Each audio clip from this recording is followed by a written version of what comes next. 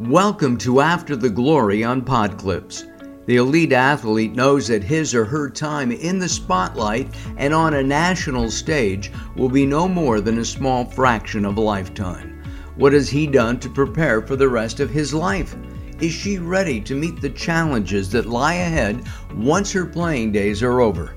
Two UCLA graduates from different generations and with an insider's knowledge introduce you to some of the greatest athletes of this or any generation as they talk about life after the glory. Lucy Singh is the founder of Resiliency, offering life and resilience coaching to athletes as they leave behind the field of play. Gary Stern is a Southern California consumer attorney and mediator and a veteran of multiple baseball fantasy camps where he was coached by some of the game's elite players who know what real life is all about once their playing days were over. And now, here's Lucy and Gary. Hello, everybody. We're so excited to have a true pioneer in women's athletics today join us. Ann Meyers Drysdale is the first major star in women's basketball who went to a long career in broadcasting and has stayed active in her sport through both the WNBA and NBA. I don't know if we need to do any further of an introduction of Annie here. Why don't we just go right into it? And could you tell us about growing up in a large family, a sports-oriented family, and how that's defined who you've become today? I like going right into it. I like that. I am from a family of 11 children. I have 5 brothers and 5 sisters. I am in the middle. And my mom and dad are from Milwaukee. They met at Marquette. My dad played basketball there. He was the captain of the 1945 team. And when they got married, they moved out to San Diego. So my dad was playing basketball, and so the first 6 of us were born in San Diego. And he got a job with Sears. We moved out to Chicago for about 8-9 years. 3 more were born out there in Chicago, and we went to the parochial schools there. Moved out back to Southern California. The last 2 were born here in Southern California, where I am right now. And so we were involved with sports, which was great. I mean, my mom came from a big family, and my dad, because he played a lot of different sports, but basketball was the main sport, it was great for a big family to go outside and compete, whether we were playing, hide and seek or kick the can or basketball or hitting balls at each other and playing over the line or even being competitive with cards or board games. And yeah, there was always something going on. Wow, your family had a basketball team of your own, huh? Well, we never had a basket at our courts. We always either had to ride our bikes or walk down to the local elementary school and play hoops down there. So it was even better exercise. You had to make it work. So in the 1960s and into the early 70s, did anyone try to convince you specifically not to spend so much time in sports or maybe, do something else, maybe for a female? The biggest thing is that growing up in the 50s and 60s, that we had parents, because we're a big family and we were involved with sports, that it was encouraged within the family. And the oldest in the family was my sister Patty, who was probably the best athlete. She was 8 years older than I was. And so I know that a lot of people will say that I'm a pioneer. I think I came along at the right time where the media was just starting, and it gave me a lot of coverage because of my brother David, who was 2 years older than I was, who went to UCLA and so forth. But Patty really was the forefront for me, and she broke down a lot more barriers than I did. But to see her go out and compete, and that it was okay within our family that our parents accepted their daughters playing sports like they did their sons was a positive. And so we didn't really think anything differently. It's like when we went to school is where certainly socially I think ideas change, where people thought, well, you need to be more ladylike and girls aren't supposed to play sports. And I was a little confused because I grew up thinking that, yeah, it's okay to play sports, whether it didn't matter what your gender was. And or what your race or religion or whatever. We were encouraged to do what we loved, and I love sports. I played 7 different sports in high school, and when I was younger, the only organized sports for young girls was track and field and swimming. And I had a sister that swam, Kathy, who was older than I was. But I didn't enjoy swimming that much, and I was very competitive, and track and field was a great release for me. And I read a book in fourth grade on Babe Didrikson Zaharias, and it gave me a dream. It gave me a dream to be an Olympian, and I wanted to do it in track and field. As I got older, even though I still continued to do track and field, I did a lot of other sports, and my dream came true in basketball. In 1976 was the very first year they had women's basketball in the Olympics, and I was on that team, and things kind of changed through junior high and high school and college, and to be discouraged playing sports, I mean, I loved it. I'm sure that there were people that didn't think it was proper, but I never saw that. And let me pick up on that because in the very early 1970s, it was apparent that you were going to be special in the field of basketball. You have, I think, 2 high schools you went to, one that didn't have as much of a level of competition that you were looking for. And then the other piece of that, of course, is David. And I don't want it to be unsaid or to go unsaid that I know tomorrow, I believe, or very, very soon is the anniversary of David's passing in 2015. He was an incredible person. I met him a couple of times at UCLA. But with his accomplishment in basketball, paralleling yours, plus Title IX passing in, I think, 1972, that must have changed the dynamic for you. Can you talk a little about your competition with David and your growing expertise in the field of basketball? I just believe that I've just been in the right place at the right time. And as I said, my sister Patty opened up a lot of doors for me. And my brothers Tom and Mark played football, basketball. I mean, they were really good athletes. And, being from a family of 11, yes, I have achieved an awful lot through sports, but so have a lot of my brothers and sisters. And so you could never get a big head. I mean, if you came home from a race and won a trophy, it's like big deal. There were 3 or 4 other siblings that had competed in a game or something like that. So, my parents had to distribute their attention to a lot of different personalities. Again, reading this book on Babe Didrikson, I went to 6 different elementary schools because we moved a lot. Not only from Southern California to Chicago, we lived in Philadelphia a little bit, back to Chicago, back to Southern California. And so I was very introverted. I was very shy. I was between 2 brothers, my brother David and my brother Jeff, 2 years apart on each. And so I idolized David. I idolized my sister Patty and my other 2 big brothers and my other sister. So it was tough growing up in our family because it was almost like you had to to get attention, you had to compete with your brothers and sisters. And so when I got to high school, I was Dave Meyer's little sister, and I struggled with that, even though I adored him. And so that's why I transferred. I went to Sonora High School, and then my sophomore year went to an all-girls Catholic school, Conley High School in Anaheim, which my sister Patty was teaching at, and also coaching volleyball. We had a different coach that coached basketball. I just was so insecure and just trying to find myself through going from junior high to high school. And as I said, I went to 6 different elementary schools, and when we were in Chicago, I got held back because I just couldn't adjust. So my parents just felt with all the moving around that I needed a little bit more time to adjust. But even then, getting into high school, I was still very insecure and very shy. But watching my brother David play, there was nothing better. Watching my brothers Tom and Mark play, there was nothing better. My sister Patty, going to watch her play softball or basketball, volleyball. I loved watching them compete. So in high school, I played 7 different sports, as I said, because I transferred back to Sonora High School. And I was the first high school player to make a USA national team in basketball. Again, the timing. And then in 74, Title IX is passed, and I'm still in high school. And who knew that I would get an athletic scholarship to UCLA? My brother David was at UCLA, and he and Kenny Washington, who was the coach of the women's team, came home one weekend and basically said, how would you like to go to UCLA and play basketball? And that's how my scholarship and how I was recruited. We're going to take a break, and when we come back, Ann Meyers Drysdale reaches the national stage. Thinking about a new or used car? Think Infinity of Thousand Oaks. We've been serving Thousand Oaks in Southern California for years. We have new, used, and certified pre-owned Infinity vehicles available now with many special offers. There's something for everyone.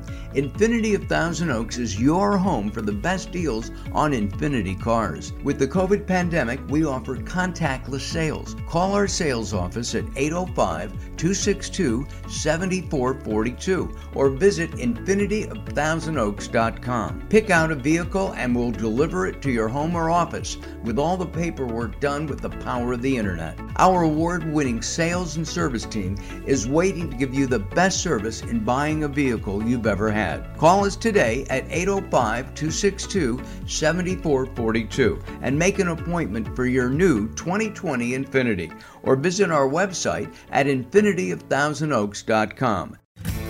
Life coaching for athletes is here to help. Coach Lucy is a certified life coach focused on working with athlete-minded people and finding and pursuing success in life outside of sports. She serves as an accountability partner and offers different perspectives when her clients are facing big challenges and decisions. Follow Resiliency on Instagram at Resiliency, that's RESILIENTSEE_coaching for more information. As a co-host of After the Glory, Coach Lucy is excited to share her expertise in working with athletes and looks forward to connecting with all you listeners to learn more of your stories as well. Welcome to After the Glory on Podclips. Here's Lucy and Gary. And we're back with Ann Myers Drysdale. And as we alluded to, you were the first woman to accept a 4-year athletic scholarship at the collegiate level. Can you tell us more about that? What was life at UCLA like? Well, it was special. Obviously, we had gone to a lot of UCLA games and been on campus because my brother David played basketball for Coach John Wooden, and I call him Papa. And my sister Kathy also went to UCLA. And so we'd been up there, and we'd go up there for games while I was in high school. And it was a special place. I really had no idea where I was going to go to college. But when the scholarship was offered and the opportunity to go to a university like that, and coming from a family of 11 children, my parents really didn't have a lot of money to pay for college education. So, I mean, it was an unbelievable opportunity and a blessing in disguise. My freshman year, I played basketball, but also ran on the track team. And it was 1975, and my brother David was a senior, and it was Coach Wooden's last year, and it was the last time he won a championship. And so it was really a special year. We did not make the playoffs, the women's team, and we did not make it the next 2 years. So it was very discouraging, very upsetting. But also my sophomore year is when we went to the Olympics in 1976, and we won silver. First time women's basketball was in the Olympics. The Soviet Union won gold, but we were on the stage. We were on the national stage, being the first time women's basketball in the Olympics. And but UCLA was a special time. And then when we got back from the Olympics, I also played on the volleyball team at UCLA. And but my senior year, 1978, we won the national championship. And Billy Moore, who had coached my sister Patty at Cal State Fullerton, won a championship, and then came to UCLA, and we won a championship. So, you know, a lot of names and coaches and people all tied into different places. And but it certainly was a special time being at UCLA, and really helped shape who I was, being exposed to not only my brother being there and my sister, but, you know, Coach Wooden and all the different coaches that I had, and all the players that I played with. You know, it was a special time that I grew up in. I want to follow up on that aspect. And again, from my perspective, I think one of the great shames of our nation is the way we have treated or not treated fairly the woman athlete over time, the lack of professional leagues, and you were a big pioneer in that. As you're at UCLA, and of course, it's a theme of this show, that the elite athlete is on that stage for such a short time, and they have their entire life ahead of them.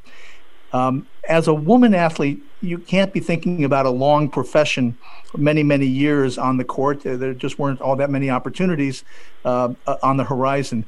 How did you think about your time in college from the standpoint of your future? Was education just more important, getting your degree more important than, let's say, some of the other athletes who could look at professional careers? I never really looked at seeing what my future was going to be. It's the same thing when I was in elementary school to high school, junior high to high school. And I just competed. I played. I had opportunities, and I took it. My parents afforded me opportunities, too. When I was in 5th and 6th grade, they opened up a boys' basketball team on the elementary school, and my parents had to get everything okayed through the school district, the teachers, the principal, and so forth for me to play. So I was always playing. I never thought about what my future was going to be. Certainly seeing the Olympics on TV and seeing Wilma Rudolph and Wyoming Attias, those were unbelievable role models. And then to see Billie Jean King to play against Bobby Riggs, being from Southern California. And then the Women's Sports Foundation started in 1974. So that was right as I was coming out of high school into college. So I was embraced by the Women's Sports Foundation. And that was huge as far as also with the Title IX passing. And so I just kind of fell into place. Did I know that I was going to play basketball after college? I didn't even look at it that way. The fact that the Olympics even popped up for me. I was the number 1 draft pick in the WBL, which started right my senior year in college. I was asked to try out in the NBA. My brother David was already playing in the NBA with the Bucks. And now somebody's asked me to try out for the NBA with the Indiana Pacers. And then I wanted to go to the 1980 Olympics. So all these things kind of fell into place. I didn't know whether I would, quote, play basketball for the next 10, 15 years. I just knew that I loved to play. I loved to compete. There was always something out there for me. And I don't know, the journey has just been unbelievable, and I've been blessed in so many ways that the door has always opened up. Wow. Annie, can you please just expand a little more on what approaching pro was like as a pioneer for women's sports? I hear you talk about this with such deep emotion, and it's been a few years, but you talk about it like it just happened. It must have had a great impact for you personally, but also all of the female athletes who have come after you. Tell us more about that, approaching a whole new world of sports. Well, I go back to my sister Patty. She played pro softball.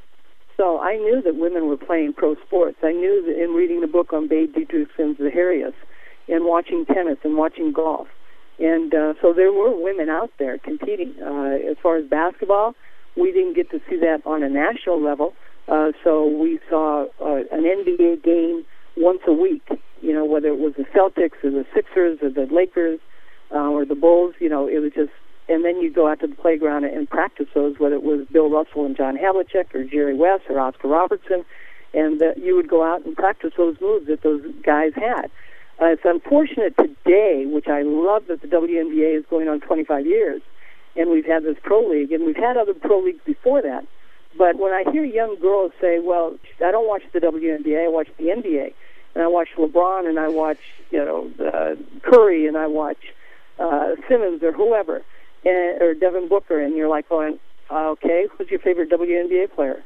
Well, they don't watch Diana Taurasi or Sue Bird or Brianna Stewart or Candace Parker or Jonquel Jones or DeWanna Bonner. And there's so many great athletes in basketball that have played, and yet these young girls still continue to look at men play. And now we have, you can watch a men's college game and 300 and something, days a week, and you can watch like 5 college basketball games in one night, every night, 7 days a week. And but yet the women's game is still, whether it's basketball or volleyball or gymnastics or tennis or track and field, water polo, are those sports on as much? 1979, when I tried out for the Pacers, was the very first year of ESPN. And ESPN has changed the whole world as far as how we see sports. They put women's sports on, but it's very, very limited. And it's still very frustrating to see that sports editors and sports, as far as newspapers and local TV sportscasters, do not talk about the women's games or women athletes as much as they do in the men's sports. And so it's a matter of these women athletes today that still have to, go out and promote themselves. And social media has really changed a lot for the game, too, which has helped promote women in sports. When we come back with Ann Meyers Drysdale on After the Glory, we will talk more about the immediate post-competition career, and being the quite modest in not noting that she was actually the first woman in NBA history to sign a $50,000 no-cut contract with the Indiana Pacers. She has set the trail for so many that followed. When we come back, Ann Meyers Drysdale. Hello, this is Dean, third-generation owner of Sarah Leonard Fine Jewelers. We are located near UCLA in the heart of Westwood Village, where we have been since 1946. For 74 years, my family has stood for the highest standards of knowledge and integrity and are proud members of the prestigious American Gem Society. But it is our personal touch that truly makes us a cut above. Client relationships last for decades and generations. With 6 UCLA alumni, the family has supported UCLA for decades, including the famous Sarah Leonard Jewelers watch giveaway. For diamonds and colored gems, designer collections and estate jewelry, watches, custom design, and gorgeous gifts starting under $100, it's all here at Sarah Leonard Fine Jewelers. Mention the code GLORY and get 20% off your first purchase, plus a 10% UCLA discount on all future purchases. Call 310-208-3131 today for your appointment or visit us at sarahleonardjewelers.com. Free parking available. Again, call 310-208-3131, use the code GLORY and experience the Sarah Leonard difference for yourself. Since 1980, Woodland Hills lawyer Gary Stern has been known as a lawyer's lawyer, passionate about his clients and equally passionate about bringing honor, dignity, and respect to the legal profession. Gary Stern represents folks seriously injured because of healthcare negligence, defective and dangerous products and property, neglect in long-term care facilities, and careless operation of cars and trucks. He has successfully resolved hundreds of cases for his clients, providing them with the financial help they needed during trying times. Gary Stern is a member of the prestigious National Trial Lawyers Top 100, active with consumer attorneys of Los Angeles and California, and is admitted to the bar of the Supreme Court of the United States. And most important, I am proud to call him Dad.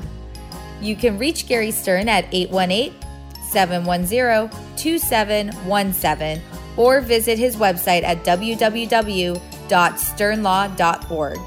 Welcome to After the Glory on Podclips. Here's Lucy and Gary. And we're back with Ann Meyers Drysdale. And the time in the pro game with the precursor to the WNBA was relatively short. What were the factors in which went into, and obviously your international play in the Pan American Games and other places, including the Olympics, was an incredible supplement to the pro game. But were the factors that led you to retire from active play? Well, first of all, let me say that I really believe that me going to UCLA not only gave women's basketball, but myself the exposure it needed, because being at UCLA with John Wooden and winning championships and my brother David there, it was a human interest story. So the media really took off on it. If I go anywhere else, and if I do play basketball, I don't, and women's basketball does not get the media attention that it did. And so in 1978, when I graduated, I hadn't graduated. I needed 2 extra quarters to graduate. And I wanted to go to the 1980 Olympics, which you had to be an amateur. But yet they had started the new WBL, the Women's Professional Players League. And I was the number 1 draft pick. And I did not go into it because I wanted to stay amateur for the 80 Olympics, and I wanted to get my degree, which I played USA basketball. We came back, and I got a call from Sam Nassi of the Indiana Pacers. He was a new owner and wanted to create, a buzz, obviously, with his organization, asked me to try out. My brother David was already playing in the NBA. He was the number 1 draft pick with the Lakers, was in the trade that he went to Milwaukee that brought Kareem to L.A., and I knew a lot of guys that were playing in the NBA. And so being the number 1 draft pick, as much as I wanted to play in the WBL, I thought, I can wait a year, it's going to be there.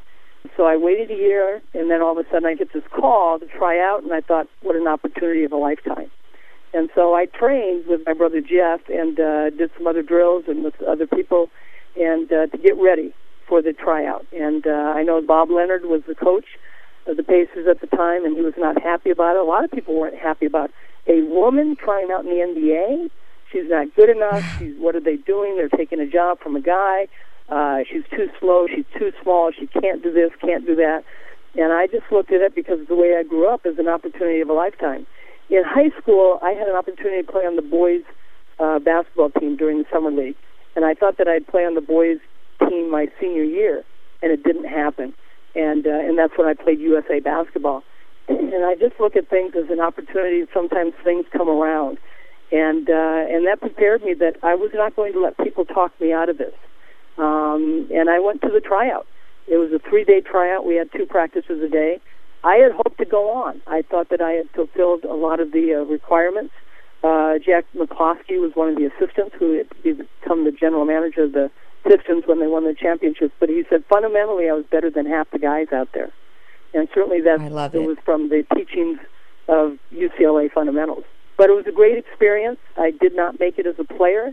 It was disappointing, heartbreaking, but I was with the organization and did communications and marketing and PR and got me into broadcasting. I started broadcasting, but I wanted to play, so I left the Indiana Pacers and went to the WBL, and the Houston Angels had drafted me, and they traded my rights to the New Jersey Gems, and I went to play for the New Jersey Gems in that second year of the league and was co-MVP, and then the league folded the year later. So it was essentially the league folding that sort of imposed competition retirement on you. Yeah, that's a good question. As far as basketball was concerned, but I had been asked when I was with the Pacers to compete in something called the Women's Superstars, which was a made-for-TV I remember that. sporting event. And so when I went to the New Jersey Gems, I had committed to compete in the Women's Superstars, which was down in the Bahamas. And it was a 2-day event, and obviously I played 7 sports, and you got all these different sports that you're competing in. But I'd been playing basketball and indoors, and when you're out in the sun in the Bahamas for 2 days, it's a little different. But I went down there, and ABC was the network, and I ended up finishing 4th. And I was so upset that for the next 3 years I competed and trained and competed and won it 3 years in a row, and also the only woman to compete in the Men's Superstars, which they invited me to. But that first Superstars is where I met Don. He and Bob Uecker were the announcers, and my mom was with me, and my mom is from Milwaukee, and Bob Uecker was the announcer for the Milwaukee Brewers, and Don, I had no idea who he was, and but that's where I met my future husband. You know, the remarkable thing about, of course, as I may have mentioned to you in a couple of times we've met in the past, is 6-time fantasy camp attendee, and from day one, number 53, Don Drysdale's number has always been my number. I grew up in the Valley, as did Don. And I want to ask you, and I don't want this to be a downer in any way, but I want it to be an inspiration. You've had your share of loss in your life. We know, of course, of the tragedy of Don's passing in 1993. And then David, with a large family and the people who have influenced you, like John Wooden, has that been a key component for dealing with loss, if you will? Well, first of all, I love the story that you're such a Don Drysdale fan and you got to wear his number all the time. I think sports really does prepare you, and certainly, again, the family that I grew up in, faith is very important. Grew up in the Catholic Church, and certainly my mom is a very strong Catholic and will be 95 in December. My dad passed away in 2000, but he had left my mom after 30 years of marriage and 11 children, and 5 were still at home. So I saw my mom go through a lot. And then in '83 we lost our sister Kelly in a car accident. We lost our brother Tom in '99. We lost David, and then we lost my sister Patty. And so certainly losing my husband Don in '93, and I've had several miscarriages. You know, that's part of life, and adversity and loss. And you know, I have a lot of great days. I really do. And there are days where are very tough for me, where you know I still miss him tremendously, but my strength really comes from my mom and my faith. I always say family, faith, and friends get you through a lot, and it's not always easy. You know, there's some tough days sometimes, but I think how blessed I have been in my life in so many ways, with 3 beautiful children that Donna's left me with, and watching their lives growing and seeing them become young adults, and continuing to be in broadcasting and be a part of a game that I love, working for the Phoenix Suns and the Mercury, and first there as a general manager and for the Mercury, and winning championships, and now broadcasting for both teams, and continuing to stay part of a game that's just really changed my life and has been so special. And I am just so impressed with, you know, the perspective that you're sharing with us. And after this break, we will talk about the last item specifically to our podcast, what is the advice that you'd have for women athletes today when it comes to how they prepare for life after the glory? Have you ever wanted to experience the thrill of playing spring training baseball with some of the game's legends? At LED ABC, we believe you should be able to live your dream of being a pro baseball player, and now you can. The LED ABC Adult Baseball Camp is an independently owned and operated fantasy camp for men and women over the age of 30. As an independent camp, you can be a fan of any team from any city and you'll feel right at home with us. Our next camp is scheduled for November 7th through the 13th, 2021, and will be held at the historic Dodgertown Complex in Vero Beach, Florida, now known as the Jackie Robinson Training Complex. You'll play ball all week long on the best practice fields in the nation. You'll enjoy use of state-of-the-art facilities, and you'll be pampered and cared for just like a major leaguer. We invite you to visit our website and sign up for our November 2021 camp. Just go to www.ladabc.com. That's ladabc.com. Welcome to After the Glory on Podclips. Here's Lucy and Gary. And as we close out this episode on After the Glory, Ann Myers Drysdale is here to tell us what piece of advice, one last comment that you'd like to give for women athletes all over the world today who look up to you as a role model. How do they prepare for life after the glory? Well, first of all, don't say what if. I woulda, shoulda, coulda. If somebody gives you a chance to do something, go ahead and take it. If you fail, that's okay. That's the only way you learn. One thing that Don always used to say is you're only as good as yesterday's paper. So, what you do today, and Coach Wood and Papa used to say, live each day as your masterpiece. So what you do today is what you do. You can't, whatever happened behind you is past, and whatever's going to happen before you, you don't know. So live each day today. Like Don said, you're only as good as yesterday's paper, which means that you've got to move on. Yes, sports can give you great success and give you great happiness. It gives you great sorrow, too. But once it's a small part of your life. Whether you can compete for 10 years or 15 years, or even if some are fortunate enough to compete in something for 20 years, it's incredible. But what are you going to do after that? And that's where you have to find your happiness, and that's where, meeting people. Relationships are very, very important, I think, and not to get something, but just to create relationships, and because you never know where they're going to lead either. But I think you take every day at a time and enjoy what you're doing, and do it to the best of your ability. And even if there's injuries, or people say you can't do it, or if you get cut from a team and you get fired, there's always another day. You're going to wake up, and you've got to have a positive attitude. There's no question, because there's always something out there for you. It may take you a while to find it. I know that I saw that in my brother David when he played in the NBA, and he retired, and he struggled. He struggled to find out who he was and what he was going to do. And he finally did, becoming an elementary school teacher, which he was an unbelievable teacher. It's hard, even now for women, because you have professional sports, that a lot of women are struggling. What am I going to do after I'm done playing ball? I thought that was the one great advantage, that being a woman as an athlete, that we didn't have so many avenues to go into professional sports. And so an education was important. And I still think an education is important. But there's always something out there for you, even after you play and compete, because you're going to meet a lot of people that will make a difference in your life. And ladies and gentlemen, I would say that I could not have said it better in a word. After the glory, don't stop chasing your dreams. This is Gary Stern, Lucy Tseng, and we thank Ann Myers Drysdale for an inspiring half hour or so. And we'll see you next time. Take care.